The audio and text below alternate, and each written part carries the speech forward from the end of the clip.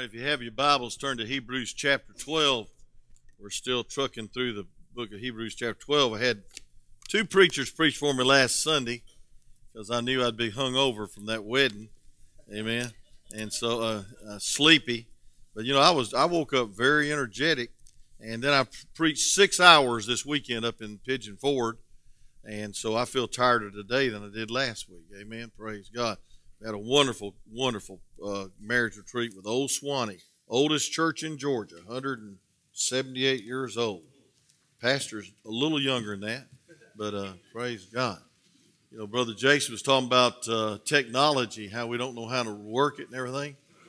I found out last Sunday night in the prayer room that I don't know how to work anything that goes with a cell phone. I was just praying. I thought I was in the Spirit. I was agreeing with Brother Blaine. He was praying on the back row. And all of a sudden, Siri started making these comments about our prayer meeting. And I started hitting buttons and pushing buttons and pushing buttons. And I couldn't get her to turn off, couldn't get her to shut up. I couldn't get her to be quiet. And finally, I just gave up. And I said, well, I'll just out-talk her. And I started yelling, "Oh, Lord." And I was praying. I was just going to get in the Spirit again, amen. And she commented back, "I can't find him in your contacts." So I'm going to plant the thing in Miss Connie's pocketbook tonight, and y'all can laugh at her, amen. And some of y'all just wasn't praying like you should. You was laughing at the preacher's dilemma of this technology ignorance. But I'm glad I have him in my contacts. But I'm glad he has me in his contacts, amen? And I don't have to pay $79.95 a month to get in contact because he paid with his precious blood, amen? But I thought that's funny, and I like to laugh at myself sometimes so you can laugh. And if I didn't laugh at myself, it'd be depressing. But anyway, look at Hebrews chapter 12. We're going to talk about why the devil whips you, why the Lord whips you, and the devil will whip you if you don't stay in his will, the Lord's will. And I got some statistics here I want to share with you about fatherless homes in just a minute. We have a dilemma, and we have a crisis. We have a cultural war in America. And folks, we're in a warfare. And by the way, I'm going to talk about chastening of the Lord. You better thank God for the mercy of God, because we deserve far worse than this pandemic as a nation. We've kicked him out of school. We've kicked him out of the courthouse. We've kicked his 10 Commandments out of the courthouse. Some churches have kicked God out of the church. You know, it's all celebrities now and praise teams and rock and roll music. Wednesday night I preached one of the hardest messages I ever preached against the contemporary movement and the seeker-sensitive church. It ought to be a Savior-sensitive church. And I said, I looked over those teenagers listening. I said, they're going to get turned off at this. This is going to be terrible. They're going to think this is the fuddiest dud, old-fashioned, crummy church they ever visited. I don't know why that thought come through my mind. That was the devil. I'm going to tell you what happened at the end of the service. All three of the teenage boys walked down the aisle. Two of them got assurance salvation. One got saved. And then the sister met me in the hallway and said, I wanted to get saved too, but I'm too shy. And Miss Tiffany led her to the Lord on the way home. Praise God. So I'm going to tell you something. Righteousness exalts a nation. Sin is reproach to any people. So don't ever criticize the preacher when he preaches against sin and worldlyism. And folks, we need to preach against it, because I'm going to tell you something. We're under the judgment hand of God if we don't get right with God. Righteousness exalts a nation. But sin is a reproach to any people. In Hebrews chapter 12, we see the Lord began to discipline his runners. There's an illustration here, the prompting of consecration, which means total dedication, total surrender. The witnesses are not spectators up in heaven. A lot of people take this verse and say, well, everybody's looking at us, so we got to be right, we got to do right. There's this cloud of witnesses from heaven. I don't think that's scriptural, because I don't believe there is a bunch of people looking at us from heaven, because they're so enamored by the throne of God and heaven, they ain't got time to look at us. As a matter of fact, there is no depression in heaven. And the way some of us act, it would depress them in heaven. Amen. So maybe God opens the doors a little bit sometimes and lets, when loved ones get saved and you rejoice. But I believe this cloud of witnesses is explained by the wherefore, the first word, wherefore.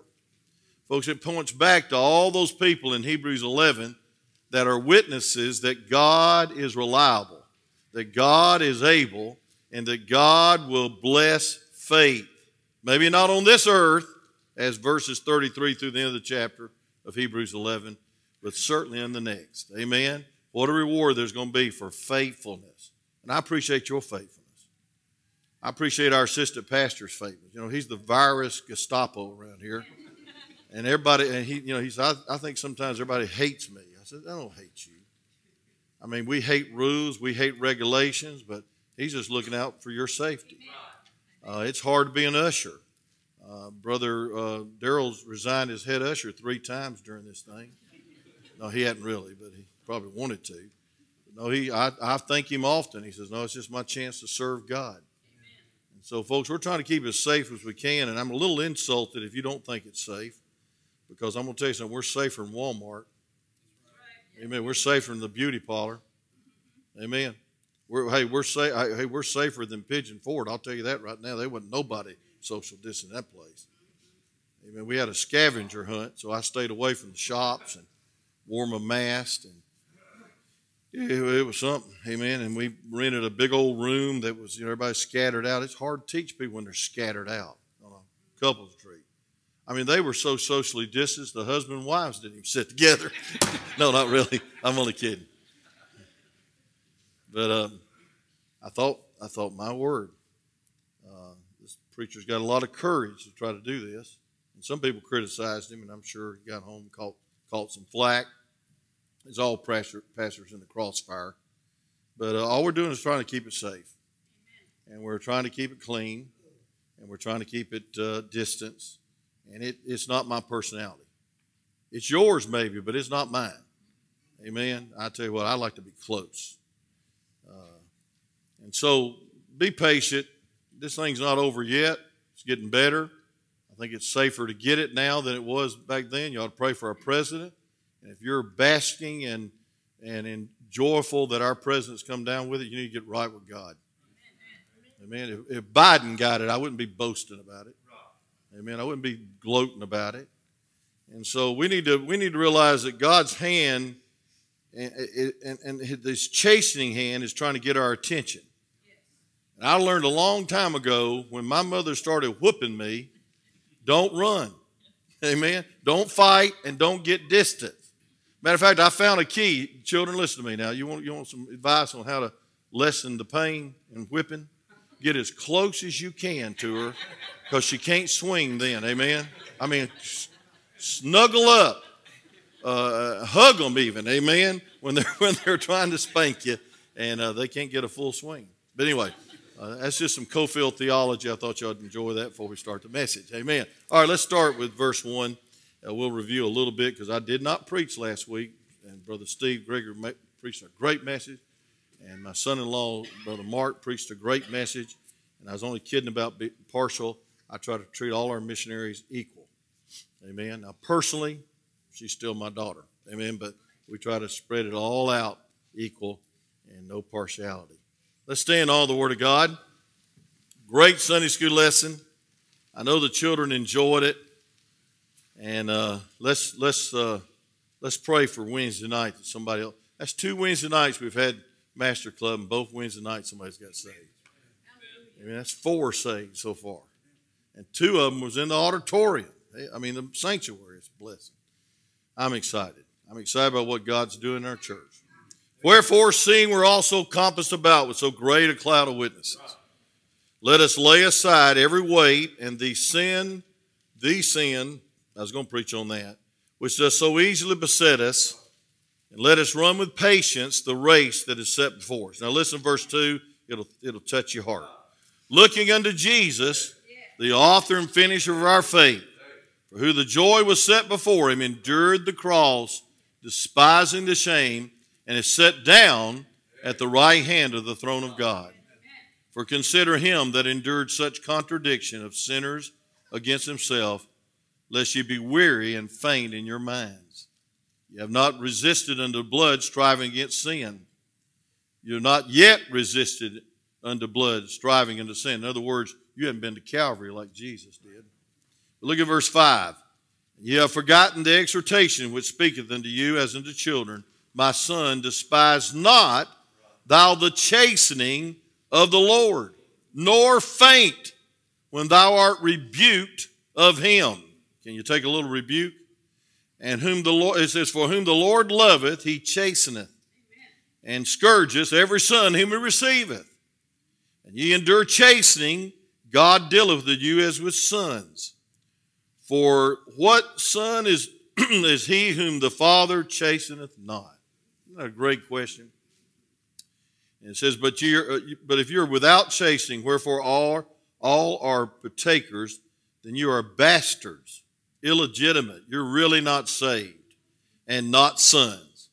Furthermore, we had fathers of our flesh which corrected us, and we gave them reverence. Shall we not much rather be subjection to the Father of the spirits and live?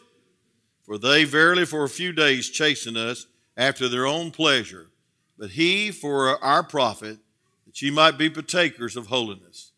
And verse 11, now no chastening for the present seemeth to be joyous, but grievous. Nevertheless, after it yieldeth the peaceable fruit of righteousness unto them which are exercised thereby. You may be seated as I pray. Father, thank you for the good service, the good singing. Thank you for Brother Randy's faithfulness, Lord. I know sometimes he sings because he's saved and he don't feel like it, but he sings.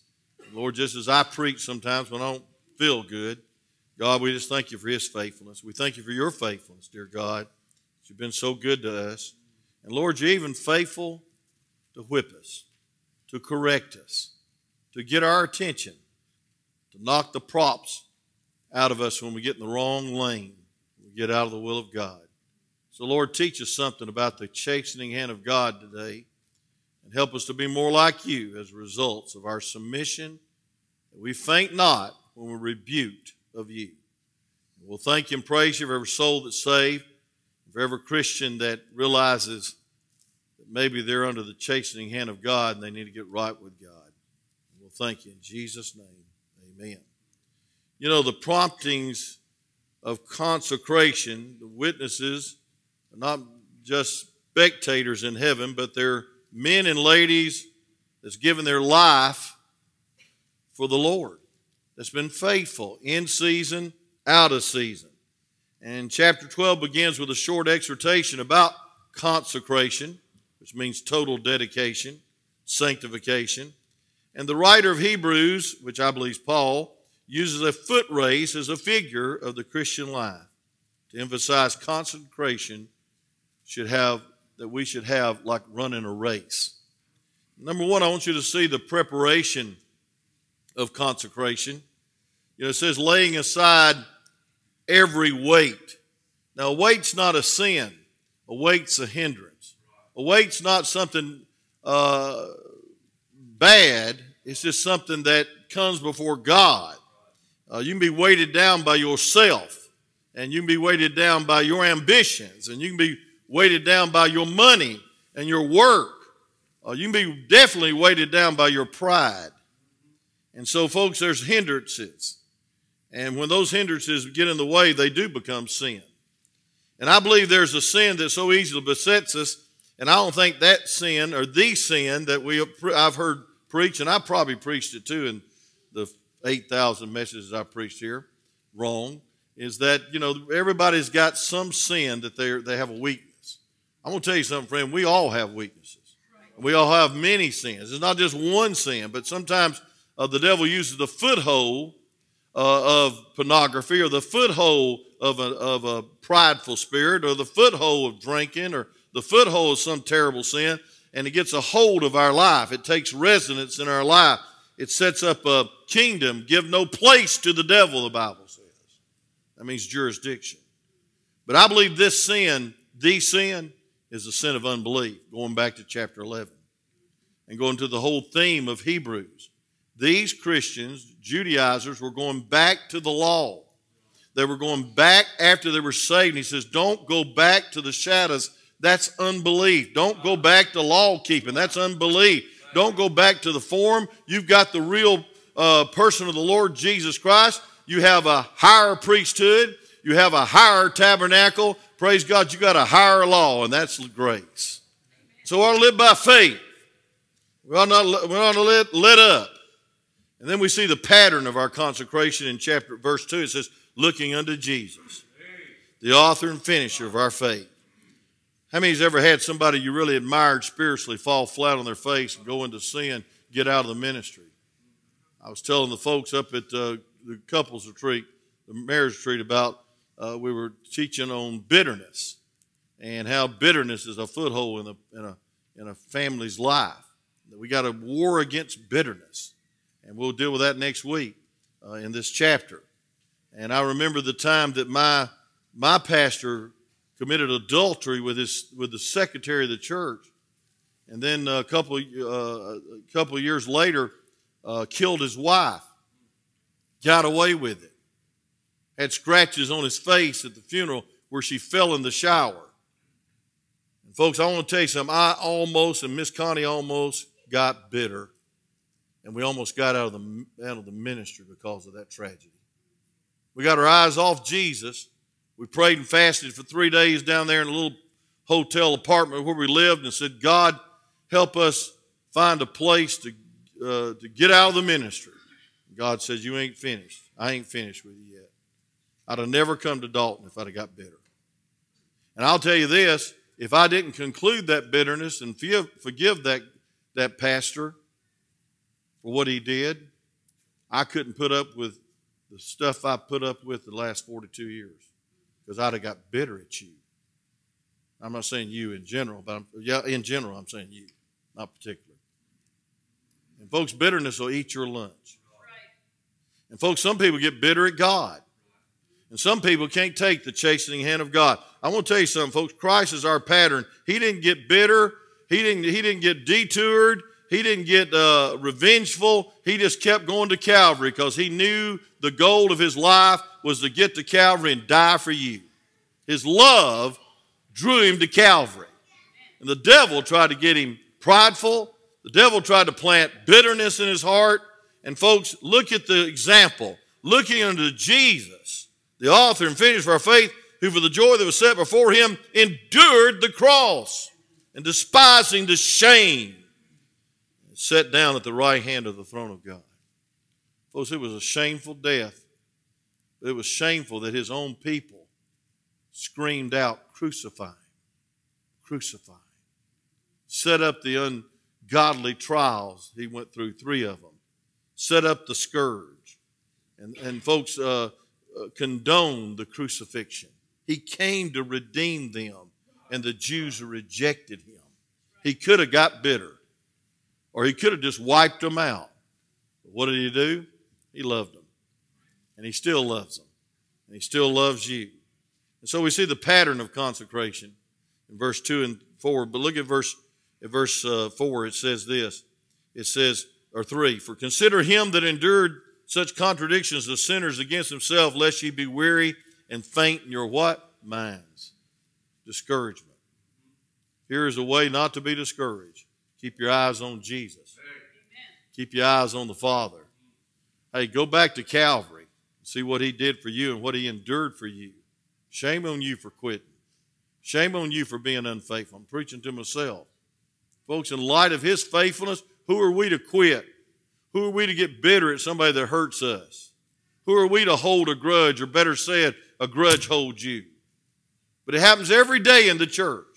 It happens every day in families. Folks, there's a lot of bitter people on the streets burning stuff up and killing people. And folks, I want to tell you something. We got to get better than that. We got to get back to God. That's the only hope for our nation. Only hope. And so I see the preeminence of the pattern. In verse 3, it says Jesus, the author and finisher of our faith. And folks, I see the perspective in our pattern. In verse 2, it says, who endured the cross. What a perspective to go on. Amen. I'm going to tell you something, friend. When I look at what Jesus did for me, I am motivated to be faithful. When I look to Calvary, I'm thankful, but I want to be faithful. I want to be like Christ, and you're never more like Christ than when you're faithful. He's a faithful God, say amen. He's a faithful Savior. He keeps you saved. He's a faithful Father. He answers your prayers. He's a faithful Father. He's present. He's ever present in the time of need. There's a lot of desertion going on around here with fathers, deadbeat fathers that forsake their children, and deadbeat mothers that forsake their children. I don't know how a person can be so hard-hearted to leave their children on the streets of sin and go their merry way. There's hundreds and hundreds of thousands of kids that have no mama or daddy because both of them are in jail in America. It's unreal how many kids are homeless. And folks, the foster system's swamped, and the judicial system can't hear all the trials, and it's a tragedy. It all started in the home. God is scourging our God is whipping. He's scourging, chasteneth every son whom he receiveth. And I want you to see real quick, and I'll get to the message. I want you to see the position in the pattern. He sat down in verse 2, the last phrase. It is finished. He is risen, and he's ascended. And he's sitting on the right hand of God. And I'm going to tell you something. He's not wringing his hands trying to think what he's going to do with your life. Praise God, he's in control. Amen. The peace of God can be in your heart if you realize where Jesus is. He's risen, he's ascended, and he's on the right hand of God. The next time you want to give up, why don't you look up? Next time you want to get mad, why don't you look to Calvary and see how wonderful it is to be forgiven and then forgive others. Then we see the perseverance in this pattern. In verse 4, it says, "Ye have not yet resisted in the blood, striving against sin." Christ experienced much greater suffering than these readers, these Hebrews, these Jews that were going back to shadows and substance and temple worship and priest worship. And folks, he said, listen, the Lord scourged and chastened every son he received. Don't get weary and don't faint in your faith. Consider Jesus. Consider him. Consider him. And make a great message. Just consider Jesus. And then I want you to see, last but not least, verse 5 through 11, and we'll get into this a little bit after the Lord's Supper tonight, is that we got to be reminded about the chastening hand of God. You know, when you get out of your lane or you just flub up real good in this race, thank God you got a divine coach that's going to eat your lunch at the end of the game. And folks, I'm going to tell you something. We athletes, I'm no longer an athlete. I used to be. But, man, they can take all kinds of abuse from their coach so they can play in the next game. That's right. They want to stay on the team. They definitely don't want to sit the bench. And they'll do anything that coach says do to get back off the bench. Say amen. All you ex-athletes, your chest has done fallen to your stomach and your backpack slipped around to the front and you're not running anymore. But I want to say this, friend. I have a divine coach that can put me on the bench anytime I want to, but I want to tell you something. Running is one of the hardest sports there is because everything in you starts burning. All you long-distance runners, please stand up. No, your heart starts pounding, and your legs start giving out. Amen? I mean, listen, the other day I ran, and I was so out of breath I couldn't hardly stand it, and finally I just hit the button on my elliptical and stepped off. Amen?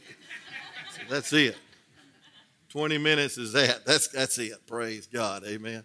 I had it on 1.5 miles an hour. I don't know why I got tired. But I want to tell you something. I'm trying to stay in shape. Y'all can tell. But I want you to see this in verse 5 real quick. Ye have forgotten the exhortation which speaketh unto you as children. My son, despise not thou the chastening of the Lord, nor faint when thou art rebuked of him. For whom the Lord loveth, He chaseth and scourgeth every son whom he receiveth. I'll tell you how you can tell if you're in the family of God. I'm going to tell you real quick how you can tell if you're saved this morning. When you sin, you don't get away with it. Because you have a heavenly Father that's on your trail. I had a mama like that. She had a curfew on me. She let me sleep in the basement. They made not a dirt basement, it was an apartment, like it was a bedroom. Amen, it was a bedroom. Sometimes I'd try to slip in at 12:01. And I want to tell you something, my mother had a divine sensor in the back of her head or something. And buddy, the light would come on and she'd yell down the steps, 2 minutes too late. I said, Mom, I was with Connie. You love her. And she wanted me to propose to her 4 years before I did. It took me 4 years to get up the courage. Boy, I'm glad she waited on a dingbat slowpoke. And my mother loved me enough to correct me. My mother loved me enough to have some boundaries in my life. And I don't curse her today. I call her blessed. And folks, who are we to rebuke the chastening hand of God? And folks, what you can rejoice in, if you are chastened by God, you are a part of the family of God. Amen. He knows you, and you know him. And so, friend, listen, you can sin just like you did before you got saved, but you won't get away with it. And if you do get away with it, you better check up and see if you're saved. For whom the Lord loveth, he scourges and chastens every son he receiveth. I love that, don't you? I'm glad that when I get out of my lane, I got a divine coach that says, get back in there. I'm glad when I fall down or fall out or fall into sin or fall into self, that he picks me up and corrects me and says, go on and run the race. I died for you. I loved you. But I must whip you. You know, sometimes God uses adverse conditions and trials and tribulations to discipline us. And so many people are upset with God about this pandemic. Yeah, they are. They won't admit it, but their master ministry is gone. And their ministry has become their master. They live for the ministry instead of the master. God has a right to do anything he wants to, anytime he wants to in your life. And I want to tell you something, you ought to trust God enough to know it's for the best. Well, I can't see it. That's because you're not God. How many times was you whipped and corrected by your mother or daddy, and you didn't understand why they were so upset about your little sin? I'll tell you why, because they knew that little sin was going to be a big one. Say amen. Time I shot my window out with 153 BBs. Thank you, friendship class, for giving me that little trophy. My mother wore me out and my best friend that taught me into it. And we ran from that asthmatic mama and got another whipping, amen? And she whooped us both with a hickory switch, Brother Randy. It was a wonderful experience. And now I hate hunting. I don't shoot. I hope the security team's armed and well and everything. Y'all just stay on the duty. But I want to tell you something, friend. I just don't carry one. Because every time I touch a gun, I feel warm in a certain place. Amen?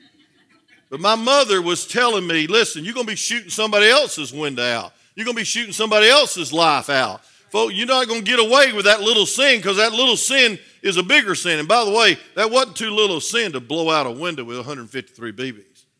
Don't do that at home, children. Don't try that at home.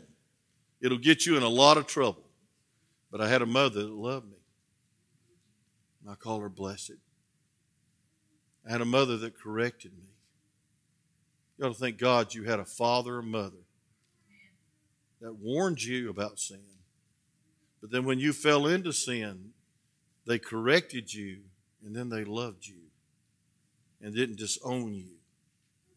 These Jay Bird Arminians, Church of God, Assembly of God, people think that God's going to disown you. That's an insult to these verses.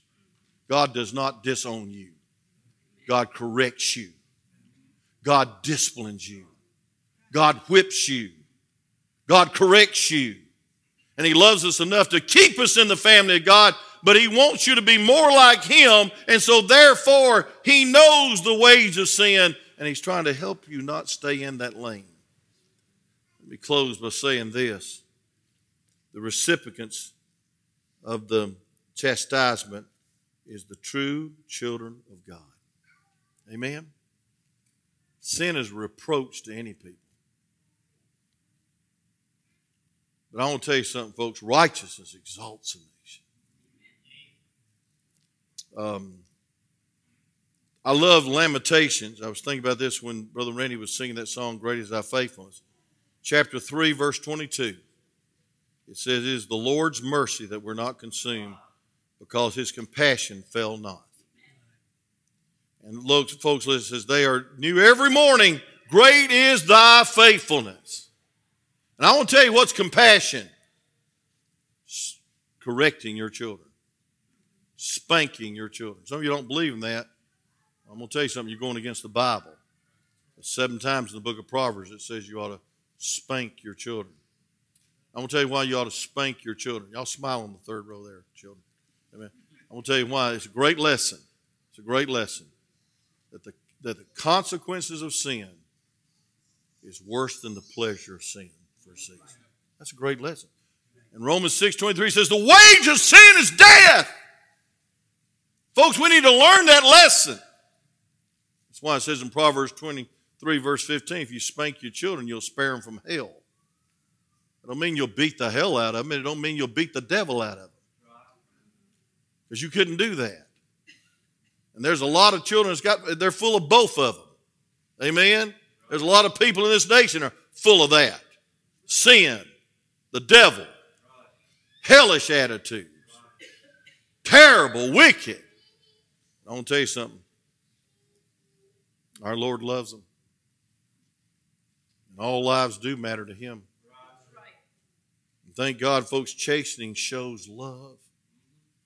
Chastening shows love.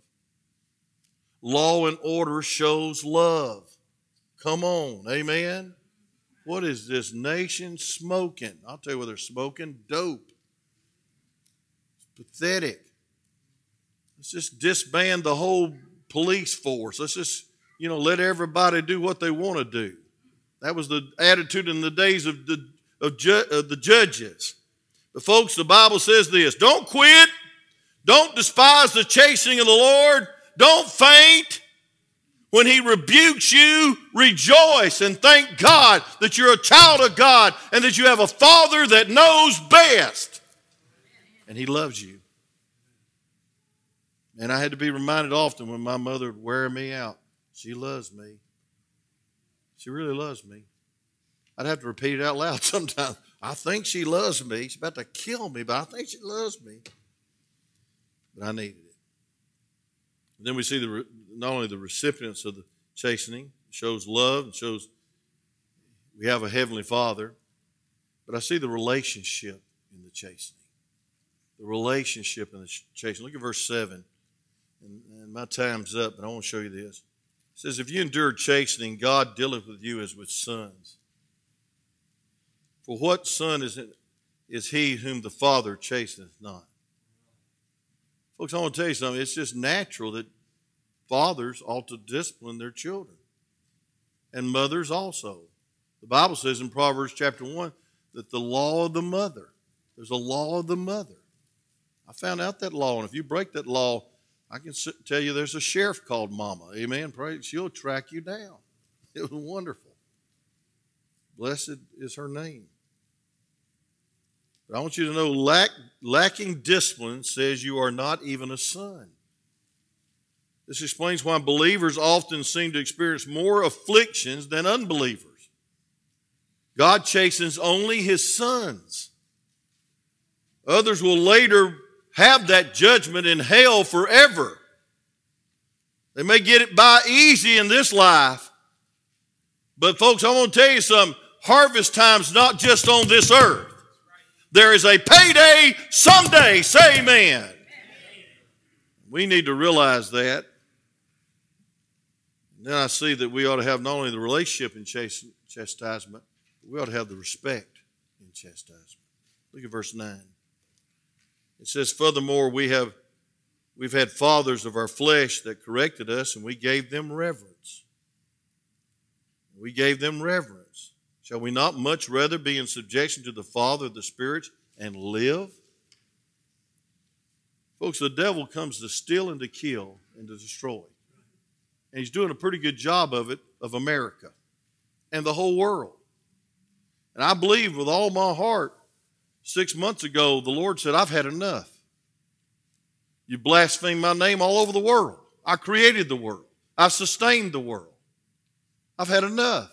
I'm going to get your attention. I'm going to get your attention. I'm going to help you to realize this. You don't have the answer for everything. And neither do politicians.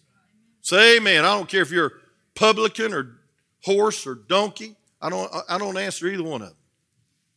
But I want to say this, friend. God is merciful. And God is trying to get our attention. And it could get worse before it gets better. And it will in the tribulation. If you hang around for that, you better get saved.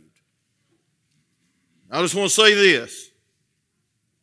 He's on the throne. And He's merciful.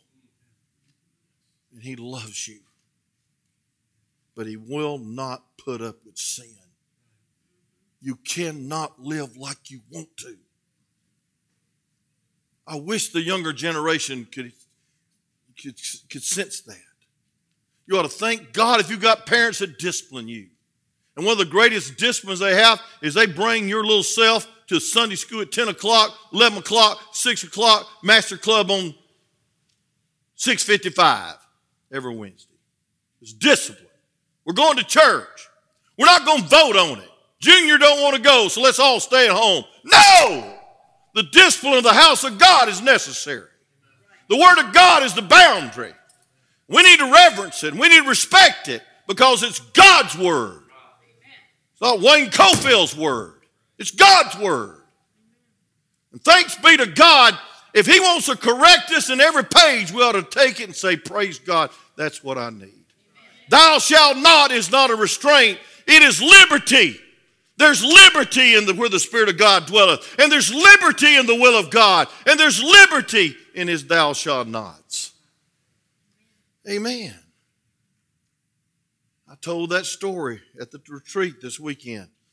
Because most of those people were Auburn fans for some reason. And they were Alabama fans. You know, it's so easy to root for Alabama, Brother Bobby. Man, they win all the time. Good night. Try to root for Tennessee. That's humbling. Say amen, Adam. They're doing good. I heard that story when that little old Whippinese dog, that little Pekingese, Chihuahua, that's what it is. Where'd I get that? Chihuahua, that I think about Taco Bell every time I tell this illustration. In fact, I might go there for lunch. I'm really desperate. But, he was yip, yip, yip, yip, yip, yip, yip. I want out, I want out, I want out, he was saying in dog language. And Uga comes walking down the street. Uga. Not hound dog or whatever he is. Blue or what, I don't know what he is. But Uga comes down the sidewalk, has his fork in one hand, spoon in the other, and napkin around his neck. And he says, I hope you do get out. Now, where is that little Pekingese sissy dog free? Out in the world or in the master's boundary of his fence? And see, the world wants to be free. The world wants to do what they want to do, and the world wants to live like they want to live. But I want to tell you something, friend. There is liberty in the will of God, and there's liberty in the chastisement of the Father's hand. He loves you enough to correct you. You ought to fear God. Some people don't fear God anymore. They don't reverence God anymore. Folks, we ought to fear God. I don't mean we ought to be afraid of Him, but I'm telling you what, I'm afraid of what He could do. He can take your marriage and destroy it, the devil. If you're out of the will of God and you're not in the perfect will of God, I'm telling you what, He can get your attention. The Lord can. He can get your attention. I wish America would get under God's attention. I wish America would come back to God and be attentive on what God's trying to say. I want to tell you what God's saying. You have forsaken me. You have forsaken my words. You've made the house of God a show. Nothing but a drama.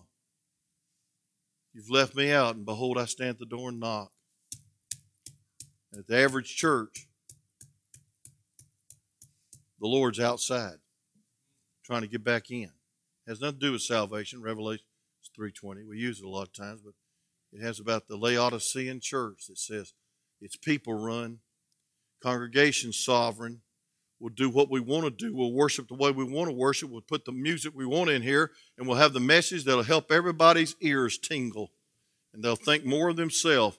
They'll have a better self-image. And folks, God's image is what counts in this church. And I'm going to tell you something. God's trying to get our attention. And you can either run and rebel, and it's going to get worse, or you can cuddle up next to him and say, I'm sorry. Please forgive me. Father, I will not do that again. Father, I love you. And you have proved to me that you're my Father because you're scourging me and you're chasing me. You know what America needs, and I'm going to tell you what you need and what I need? We need a good dose of humility. We're not self-sufficient. We do not have all the answers. And number 3, we need God. We need God. Look at it. Furthermore, we have our fathers in our faith who corrected us, but we have not reverenced the Father that gives us the Spirit and live. And folks, the results or the reasons for this chastisement is found in verse 10. For they verily for a few days chasten us after their own pleasure, but he for our profit, that we might be partakers of his holiness. Folks, we ought to respect his chastening. We ought to realize the reasoning and the results of his chastening is this. He wants you to be more like him. I love the next verse, and I'll just read these 2 verses and we'll go. It says, now no chastening for the present seemeth to be joyous, but grievous. Nevertheless, after it yieldeth the peaceable fruit of what? Righteousness unto them which are exercised thereby. 2 words that get my attention in this verse. Righteousness and peace. Peaceable righteousness. I'll just say this in closing. I'm trying to find a place to park. You'll never have peace until you're right. You'll never have happiness until there's holiness. And the Lord spanks us. The Lord corrects us. The Lord scourges us. The Lord allows some terrible things to happen in our life. For what reason? To make you godly. To make you holy. And folks, we ought to thank God for a God that wants us to yield the peaceable fruit of righteousness. Righteousness exalts a nation, but sin is reproach. 40% of all rapes, school dropouts, child abuse, welfare dependents are from fatherless homes. 72% of all adolescent murders grew up without a father. Single moms, single dads, you need God to raise your children. And you need the local church.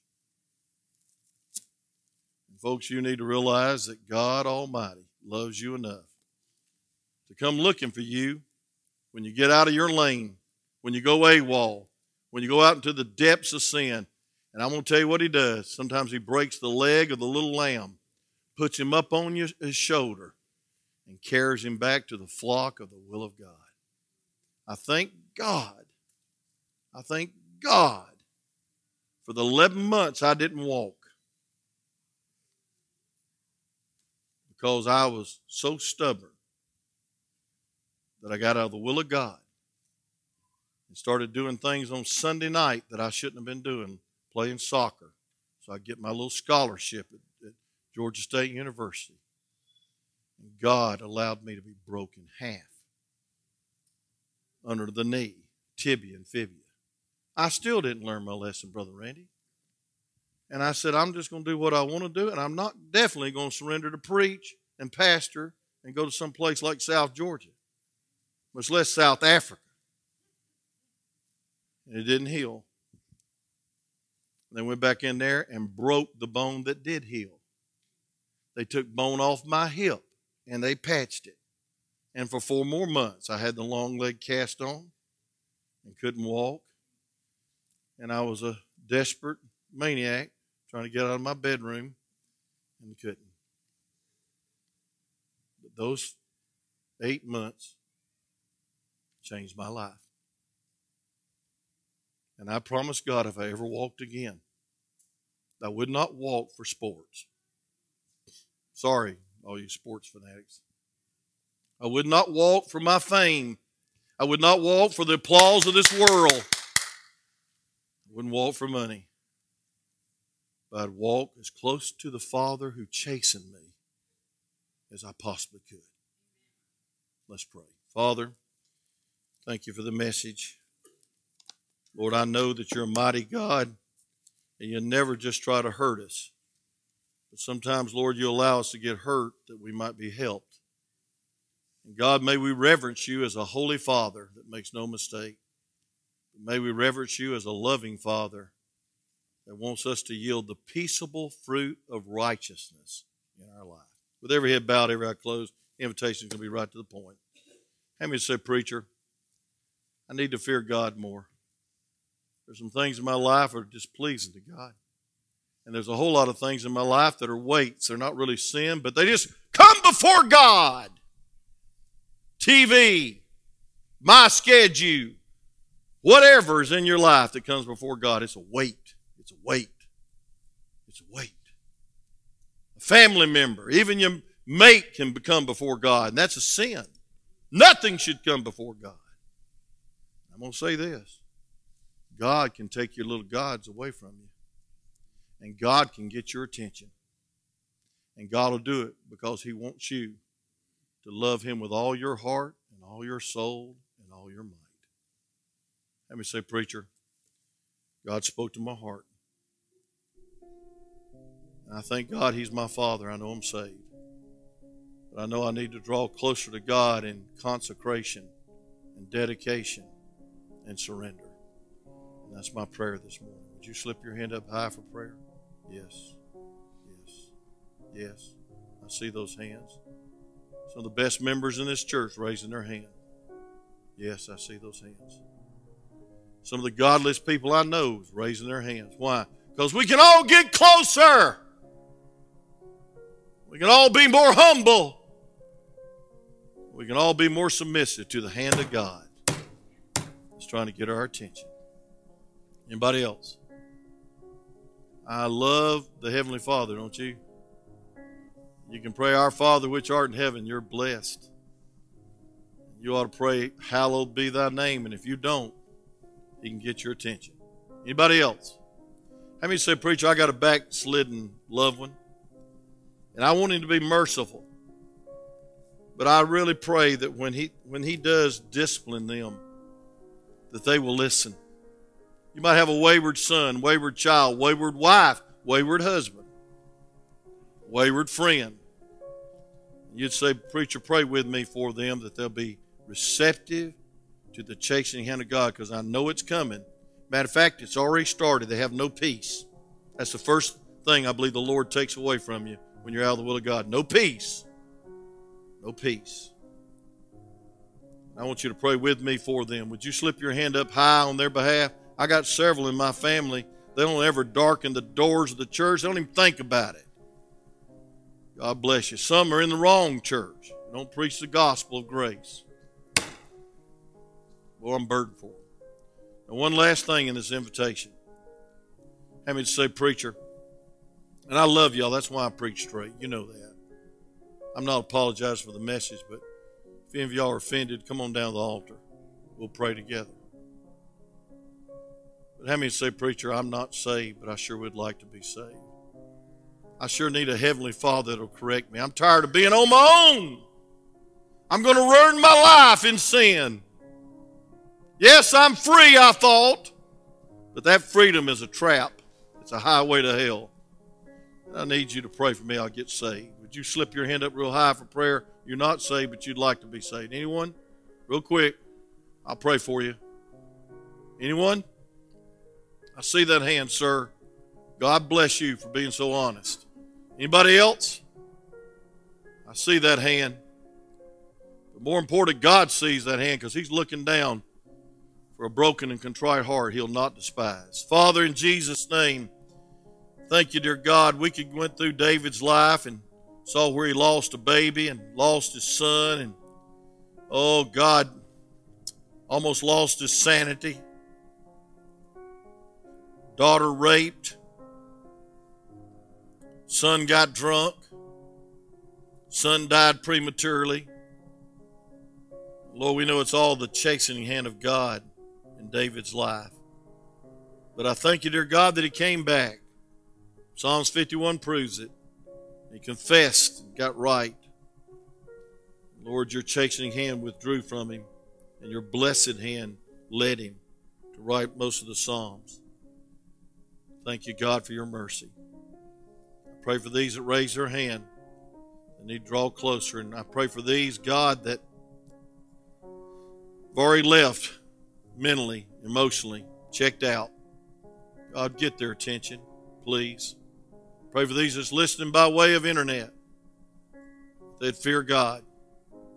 I'm not the judge. But Lord, you know their heart. You know if they had the opportunity, they'd be here today. God, you know their heart's desire. And that's what counts. And Lord, I pray for our loved ones. Well, there's some people here that I know, I've read their spirit. They're heartbroken over their loved ones. They're either lost, or they're so away from God, the chastening hand of God started on their life. God, please bring them back or bring them in. We'll thank you in Jesus' name.